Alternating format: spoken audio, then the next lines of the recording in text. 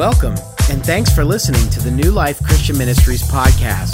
If you'd like more information about New Life or for more podcasts and other media, go to newlifexn.org. Well, as you saw, we're in the middle of a series. It's called God's Design for Singleness, Dating, Marriage, and Beyond. And the beyond is parenting children, parenting parents, and the reality that we're all part of God's family. If you weren't here last week, you missed an awesome message by our Director of Student Ministries, Mark Lutz, on dating. The thing that was really great about it was humorous. He has a very unique style. When he was talking about men, he went like this, and boys was sort of like this. And also, the most important thing was it was biblical. It was true. And a young man in his mid-20s, in this culture, standing up and speaking the truth in love is not a common thing. So I appreciated that. If you missed it, you can see it on newlifexn.org, www.newlifexn.org. Just go to our website and click on media. It'll be the very first message that you will come to. Well, actually, it's the second one in the series, because I talked about singleness the week before. And when I talked about singleness, one of the things we realized is because in 1 Corinthians 7, which we read from and we're going to read from again today during the message on singleness, we found that singleness and marriage are both gifts from God. And actually, the Apostle Paul thought that singleness was better because he thought Jesus was coming back real quickly. And because of that, he said we should devote ourselves in singleness to following Jesus and basically getting ready for him to return. But even in the message on singleness, Paul talked a little bit about marriage. He said that because it's difficult to be single, it's okay if you want to get married. And in the culture in which Paul lived in Corinth in 30 or so AD, when that was written, maybe 40 AD, Corinth was the center of decadence of the Roman Empire. To live as a Corinthian meant to live a sexually immoral lifestyle. And so Paul was seeking to do pretty much what we're trying to do. And that's to speak the truth in love about singleness, dating, marriage, and parenting in a world that doesn't really see much value to the truth in matters regarding that. Today, as we turn to marriage, I did what Mark did. Mark he said he didn't know all that much about dating from a biblical standpoint, so he Googled it, and he found somebody else's message, and he stole from it. Well, I didn't do that, because I know a lot about marriage, being married for 35 and a half years, but I did find a quote about marriage from the American Psychological Association, which I want us to read, because this is a secular institution, and what they said about marriage is that marriage and divorce are both common experiences. In Western cultures, more than 90% of people marry by age 50. Healthy marriages are good for couples' mental and physical health. They are also good for children.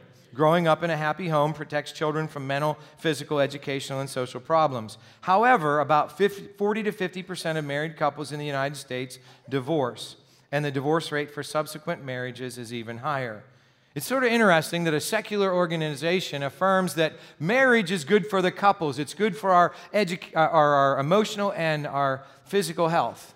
And it's good for children, because children who live in a married, where the family is married and a good marriage, a healthy marriage, they're happier and they're more emotionally and socially and physically adjusted. Now, who would have thought that if you had a man and a woman in a marriage relationship, that their children would be happier and they would be happier? Well, anybody who's ever read God's design for marriage, because God's design in the order of creation is such that if we do what He says, we will be healthier and happier. Actually, it doesn't even probably take reading this book to know that people who live in healthy marriages are happier than those who don't. If you had a thimbleful of common sense, you'd realize that. But one of the things that I realized as I read that positive statement is there's a however, as there usually is about anything positive in this culture. However, 40 to 50% of marriages end in divorce, and the divorce rate is even higher for subsequent marriages. So our culture produces a failure rate in marriage of about 1 in 2. And you might think, well, if we're Christians, it would probably be lower, right? Well, actually, no. In fact, some studies have shown that Christians actually divorce at a higher rate than the culture at large, which I don't understand that.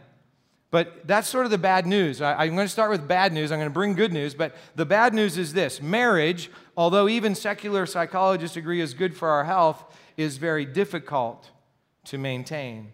So today's take-home point, and for those of you who are here for the first time, every week we have a take-home point. It's the one point we want you to hear, to remember, and then to go out and in the power of the Holy Spirit, live it out in the week ahead. And so here it is. Marriage was designed by God in the fabric of creation and is intended to bless and benefit all who enter it. Last week, Mark told us that he's no longer dating because he's married, been married for a year, and so he said nobody wants to listen to what he has to say about dating since he's not dating anymore. And then he said he's only been married for a year, so nobody would want to hear what he had to say about marriage because he's not been married long enough to have an impact. No, that wasn't true, because what he said about dating and actually into marriage was very true. He said that men, if you're dating and actually into marriage, there are 4 P's that we need to practice. And those 4 P's start with pursuing the person in a God-honoring way, and then protecting, providing, and proclaiming the one that you're dating, eventually your wife. And then he said about women that women are supposed to be women of integrity and honor. As we find in Proverbs 31, there's a listing of the kind of person that women are supposed to be, so that whether in a dating or marriage relationship, they will be able to engage the husband or the boyfriend in a way that honors God.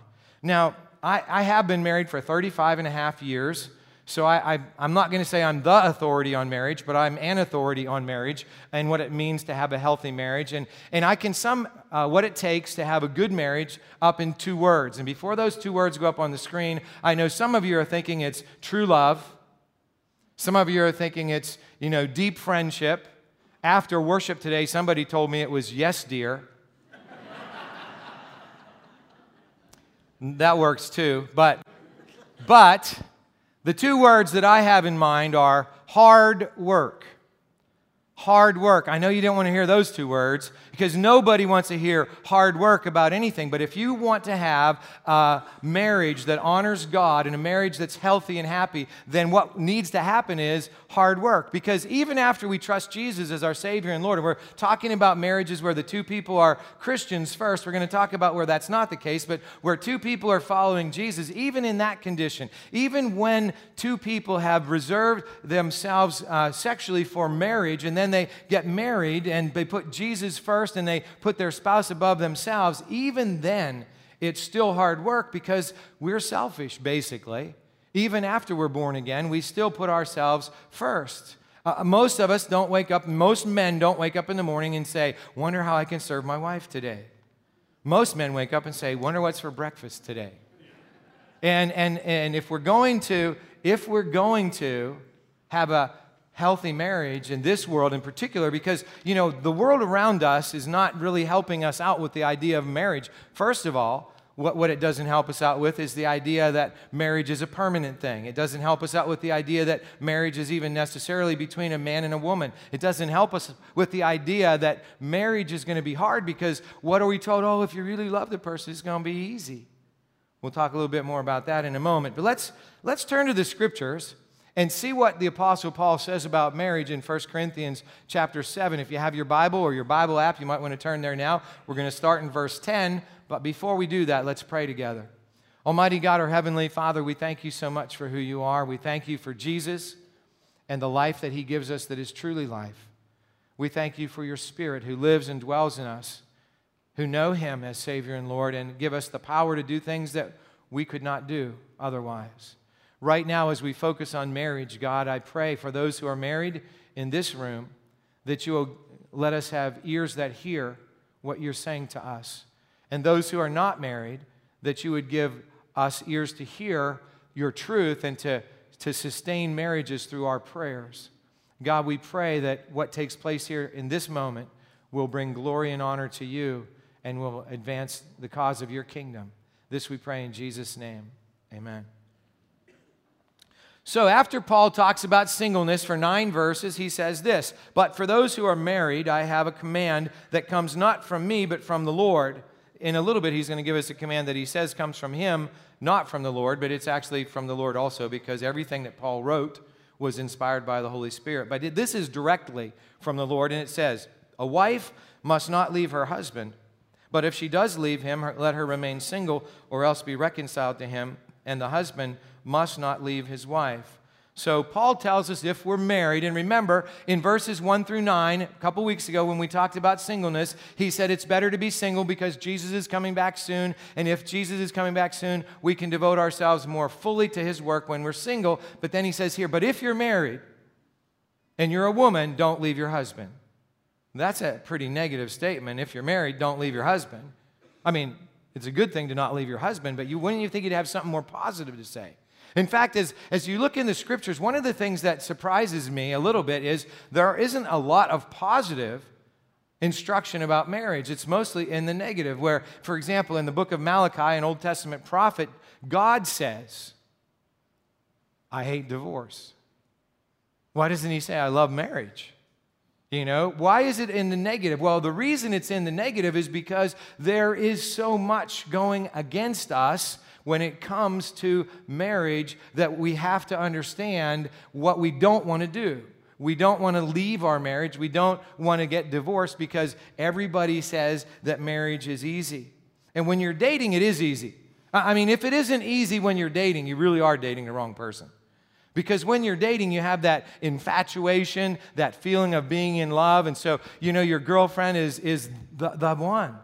And then you get married. And unfortunately, in America, for most people, the first 6 months of marriage or first year, that's as good as it's ever going to get. Because after 6 months or a year, that in-loveness goes away, and you stop ignoring the self-centeredness and the lack of listening and all the bad habits, and you say, I'm stuck. You know, I mean, I don't have the same feelings that I used to have, and she certainly doesn't have the same feelings she used to have. And here's what we say: I married the wrong person. I married the wrong person. No, what happened is we married the wrong idea of marriage. We married the wrong idea of marriage. In this culture, the idea of marriage is it's easy, it shouldn't be hard. Donald Trump, for example, not a very good illustration for how to stay married, but Donald Trump said, I work hard every day. And when I come home, I don't want to work hard at my marriage. I want it to be easy. So how's that working out for you, Donald? You see, you want it. Everybody wants everything to be easy, but everything good in life is not easy. The only things that are easy are stuff that's not really that good for you. The stuff that's good for you takes hard work. And the other thing is, the other problem that we have, or challenge I should say, when I was a little kid, in fact, I talked about this with somebody who's been married for 47 years. They went out afterwards and they were talking about marriage, you know. And I said, when we were growing up, if you were married 35 years, people thought you hadn't even gotten used to being married yet. You know, everybody was married for 35 years, 40, 50, that was common. But now it's not. It's not common anymore. Why is that? Because over the past 40 to 50 years in this culture, we have been lied to vigorously about a lot of things. But one of the things is this: there's no difference between a man and a woman. There are no differences between men and women. I mean, really, there aren't such things as men and there aren't such things as women. There's just people. We're all just people, and we all ought to understand. We all think the same. We act the same. You know, physically, we're the same. I mean, a 5-year-old knows that's not true, and yet our culture has been teaching it and acting like it's true. There's only one place where I agree that women and men should be equal. It's in the workplace for wages. If a woman does the same job as a man, they should get paid the same. They won't do it the same, because women and men don't work the same, because they don't think the same.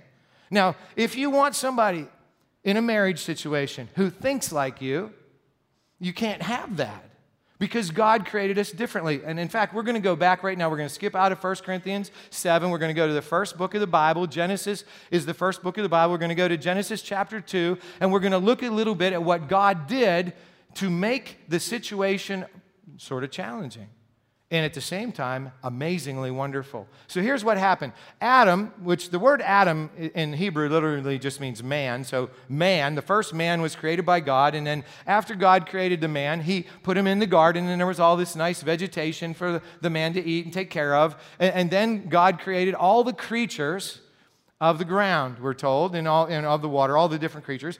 And the man got to name them all, and the man was having a good time, you know. He had a lot of pets, exotic pets and everything, you know. But the thing was that the man looked in the eyes of the cow.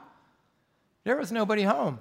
You know, I mean, it was like, hey, I can't have a conversation with this thing. What's up, God? I mean, you know, it's nice having a conversation with you, but isn't there another being on the planet that I can actually interact with in a way that, you know, that it feels like sort of like interacting with someone like me?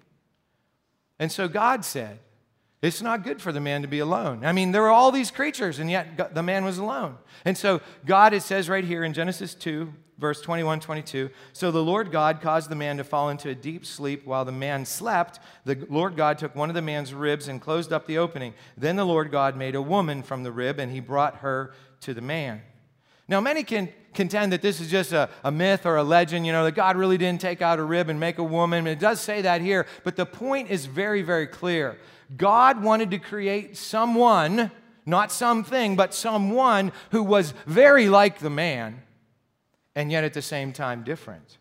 And in fact, in creating the woman for the man, God made them in such a way, from a physical standpoint, that the oneness that he's going to talk about later is physically possible. And as Adam wakes up, here's what happens. It says, Adam woke up. It says, at last, the man exclaimed, this one is bone from my bone and flesh from my flesh. She will be called woman because she was taken from man. You know, for Adam, that statement was literally true. It was literally true that this woman, in fact, the Hebrew is Isha, Ish. She shall be called Isha, for she's taken out of Ish. And Isha was literally taken out of Adam. For me, that wasn't literally true, but when I was 17 years old, I made a sort of an interesting deal with God. I was supposed to go to West Point the next year. And so what I said to God was, you know, I can't get married for 4 years because I'm going to go to West Point, and so I don't really need a wife, but I'm going to eventually want to have a wife, so why don't you tell me when the right one comes along? Just let me know. Because I dated a couple of girls, and it hadn't worked out really that well for either of us, and so I just thought, I don't want to think about it anymore, I don't want to worry about it, I don't want to deal with it. But when the right one comes, just let me know. And so I thought it was going to be like 4 years down the road, but of course, God doesn't always have the same timing as we have, and so about 3 or 4 weeks later, after school started in September of 1974, I went to this meeting in Indiana, PA, and there was Nancy Fairman. And when I saw Nancy Fairman for the very first time, inside of me, the Lord said, she's the one. And I knew that feeling of, at last. Now, as I said a couple weeks ago, I was so scared, I didn't even ask her out for 8 months. But 8 months later, we started dating. And then a few years after that, we got married. And we've been married now for 35 and a half years. And when I read this passage about bone of my bone, flesh of my flesh, I know exactly what it's talking about because God made that person for me. And it's just an incredible thing that God did. Now, here's the thing, though. We might think that because that person is made for us, that we would be able to understand that person. Not true. If you're a man and you want to understand somebody, you need another man. I mean, I have an accountability partner. I've had him for 23 years, and a lot of our conversation over the 23 years was, hey, does your wife do this? Mm-hmm. Does yours? Yeah. Why do they do that? We don't know. No clue. I haven't figured it out yet. And 35 years later, I still don't know.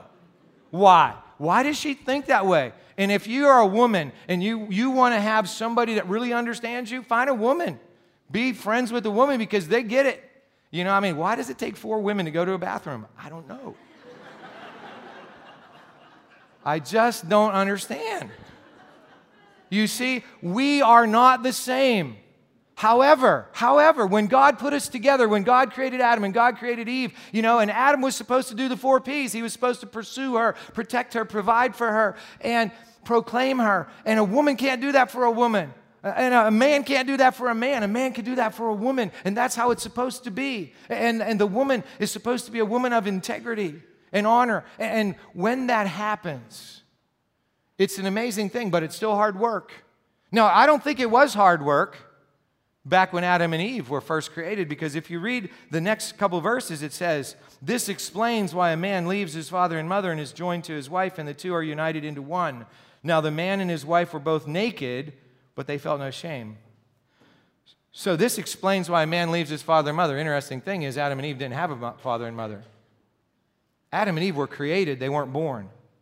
And so it says father and mother. They leave their father and mother. So what's happening? God is establishing, okay, we have a man and we have a woman. We're going to have more men and women because these man and this woman are going to come together. They're going to have children. They're going to grow up. And people go, oh, that's weird. They married their brothers and sisters. No kidding. Who else would they marry?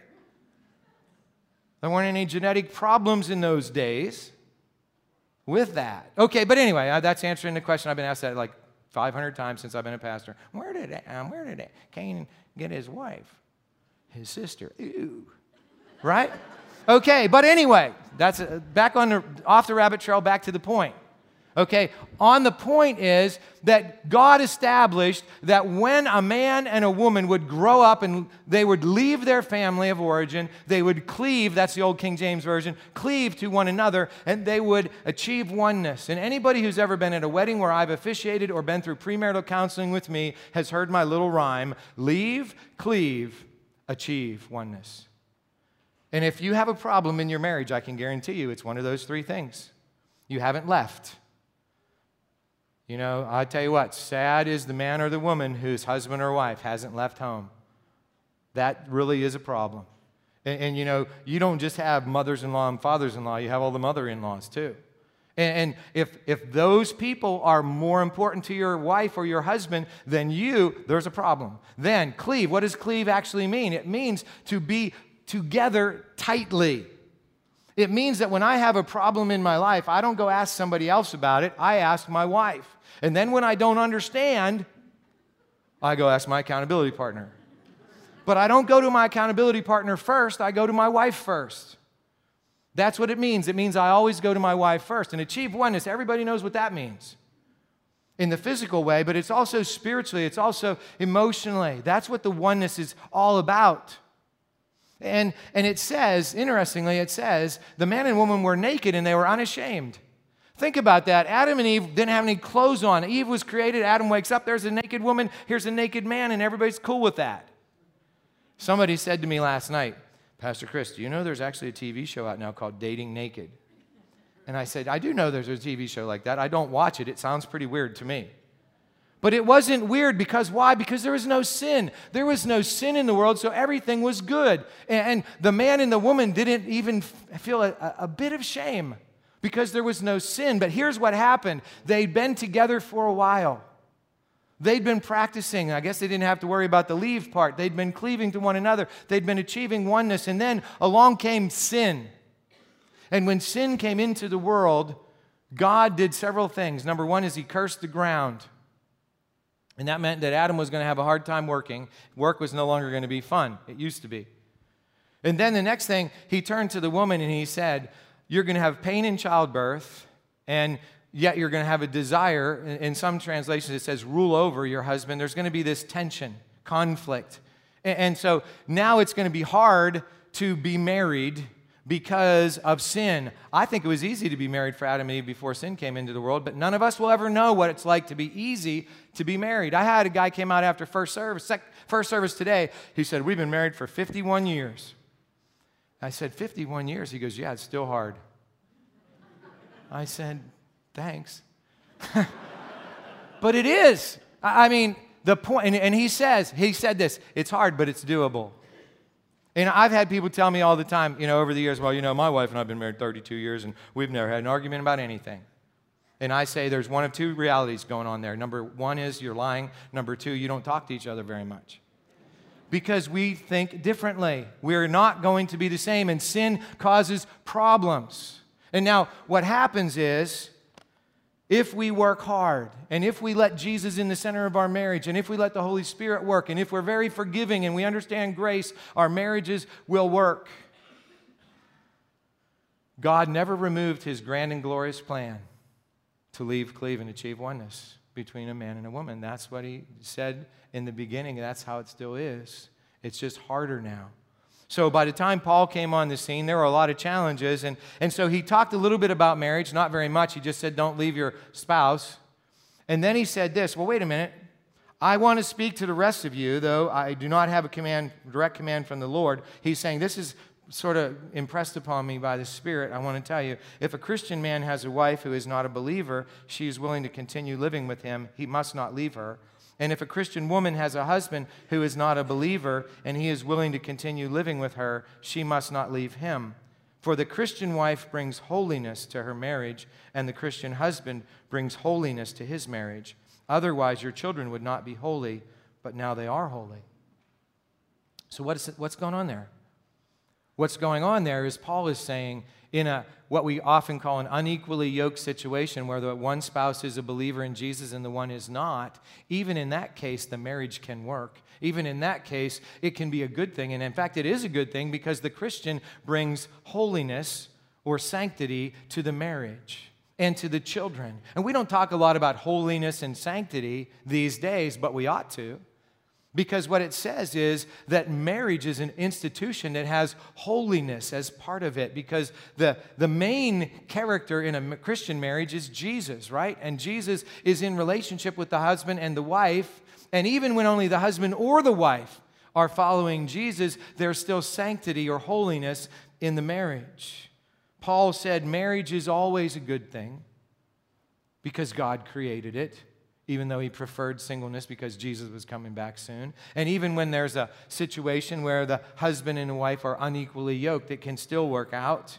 And once one of the things that Mark said last week that was very helpful about dating is never, if you're a Christian, if you're a follower of Jesus, never date somebody who isn't. Why? Because once you start dating, you don't know where that road leads. Because nobody can say, I'm just going out on a date. Some people went out on a date, now they're married. Every marriage usually starts with a date in this culture and in this day and age. Back in the olden days, it didn't. Like Mark said last week, your dad just said, you're getting married to her, you're getting married to him. How's that? That doesn't work that way. You go out with somebody before you marry them in most cases. And so make sure, Paul says, make sure that you're equally yoked. If you're not, it can work out, but that's not God's best design. So he concludes his teaching with these words. But if the husband or wife who isn't a believer insists on leaving, let them go. In such cases, the Christian husband or wife is no longer bound to the other, for God has called you to live in peace.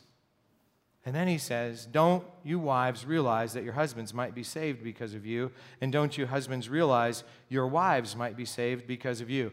Paul was first and foremost an evangelist. When Paul was struck blind by Jesus on the road to Damascus and he became a follower of Jesus, his whole life was transformed. And he realized there's only one thing that really matters, and that is if we know Jesus Christ as our Savior and Lord, because the decisions we make now matter for eternity. And if we don't know Jesus now, then when we go into eternity, we will be separated from Jesus in a place the Bible calls hell. And if we do know Jesus, we're going to get to spend eternity with Jesus. And Paul knew that that was the number one most important reality in everybody's life. And then he said, wait a minute, you're a Christian and your husband isn't. You're a Christian and your wife isn't. Well, don't you realize you could save them? You could be the reason they get saved. Now, how does that work? Well, Paul doesn't tell us, but Peter does.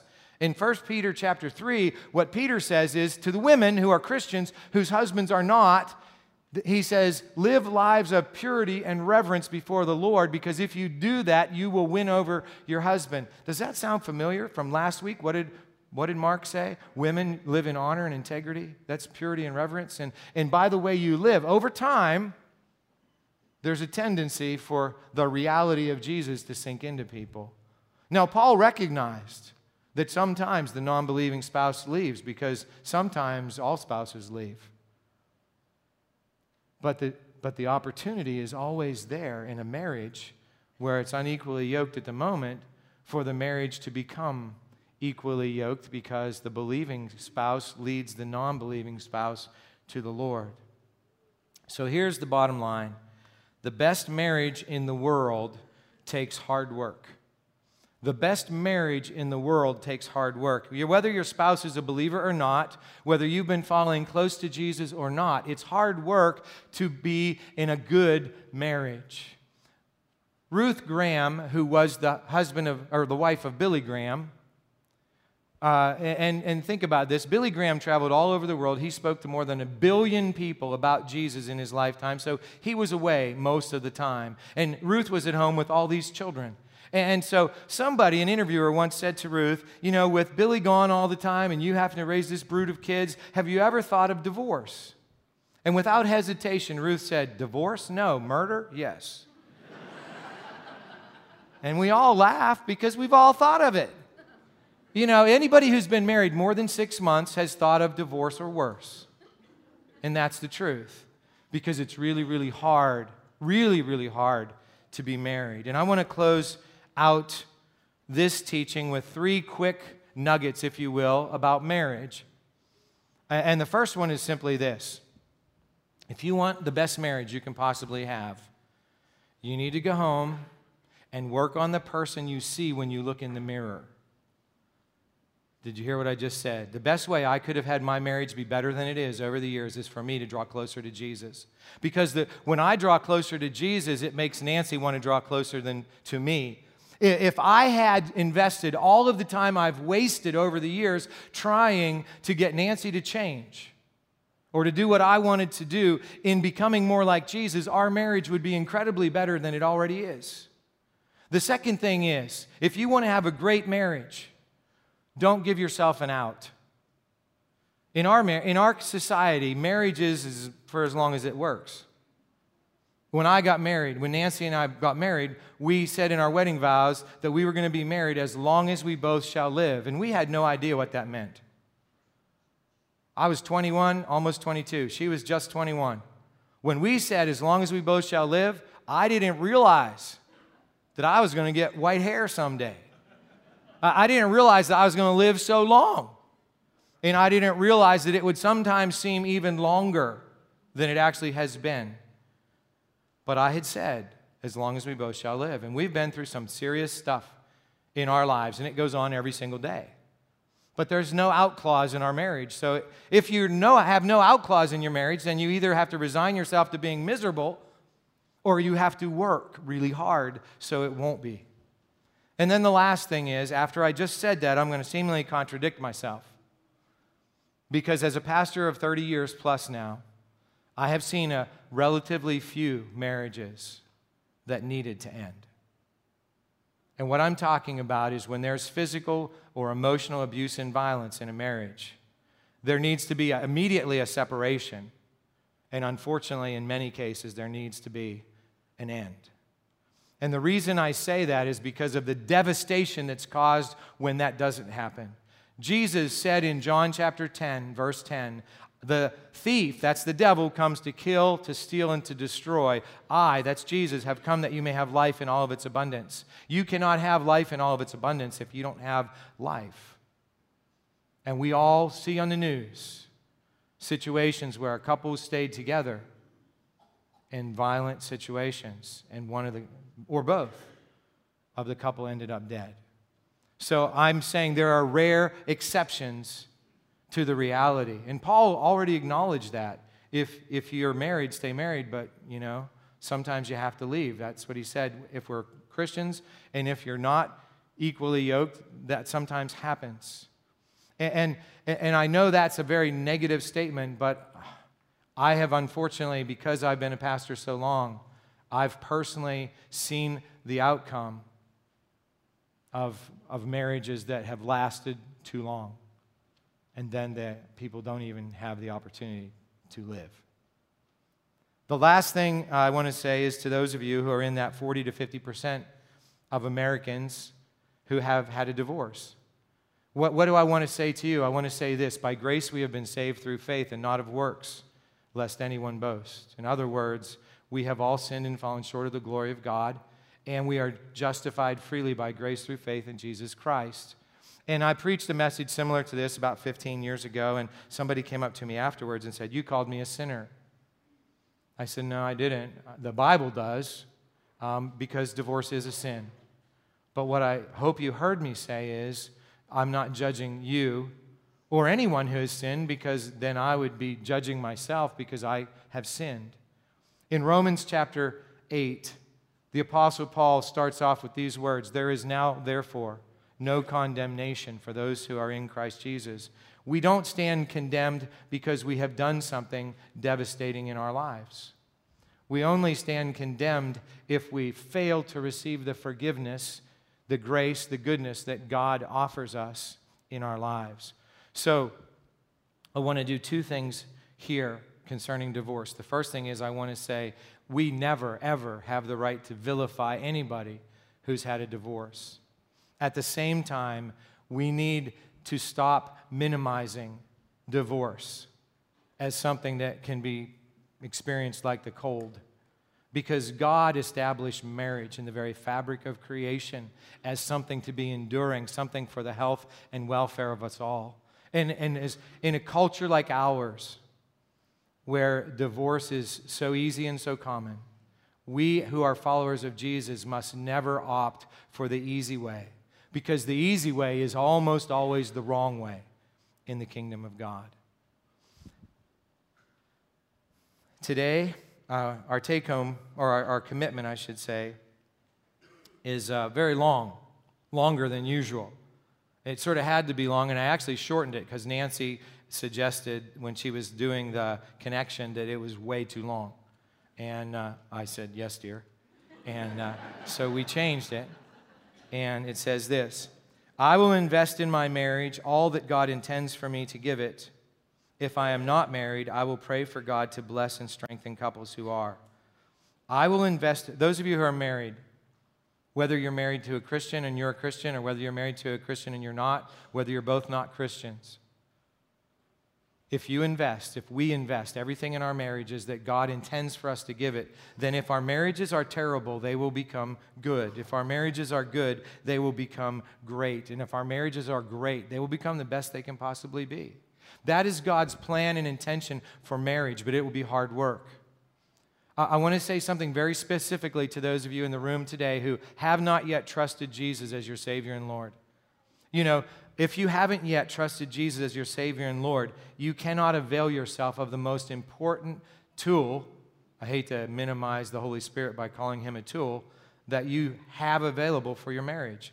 Because if you don't know Jesus Christ as your Savior and Lord, that means he isn't in charge of your life, and it means you don't have the Holy Spirit's power at work in your life. So if you need to say today, Jesus, I have never trusted you or even believed that you exist, but now today I trust you as my Savior, meaning save me from sin and death, and my Lord, which means my owner. I ask you to come in and for your Spirit to fill me so that I can live my life. If you need to do that, let's take a moment right now for you to do that.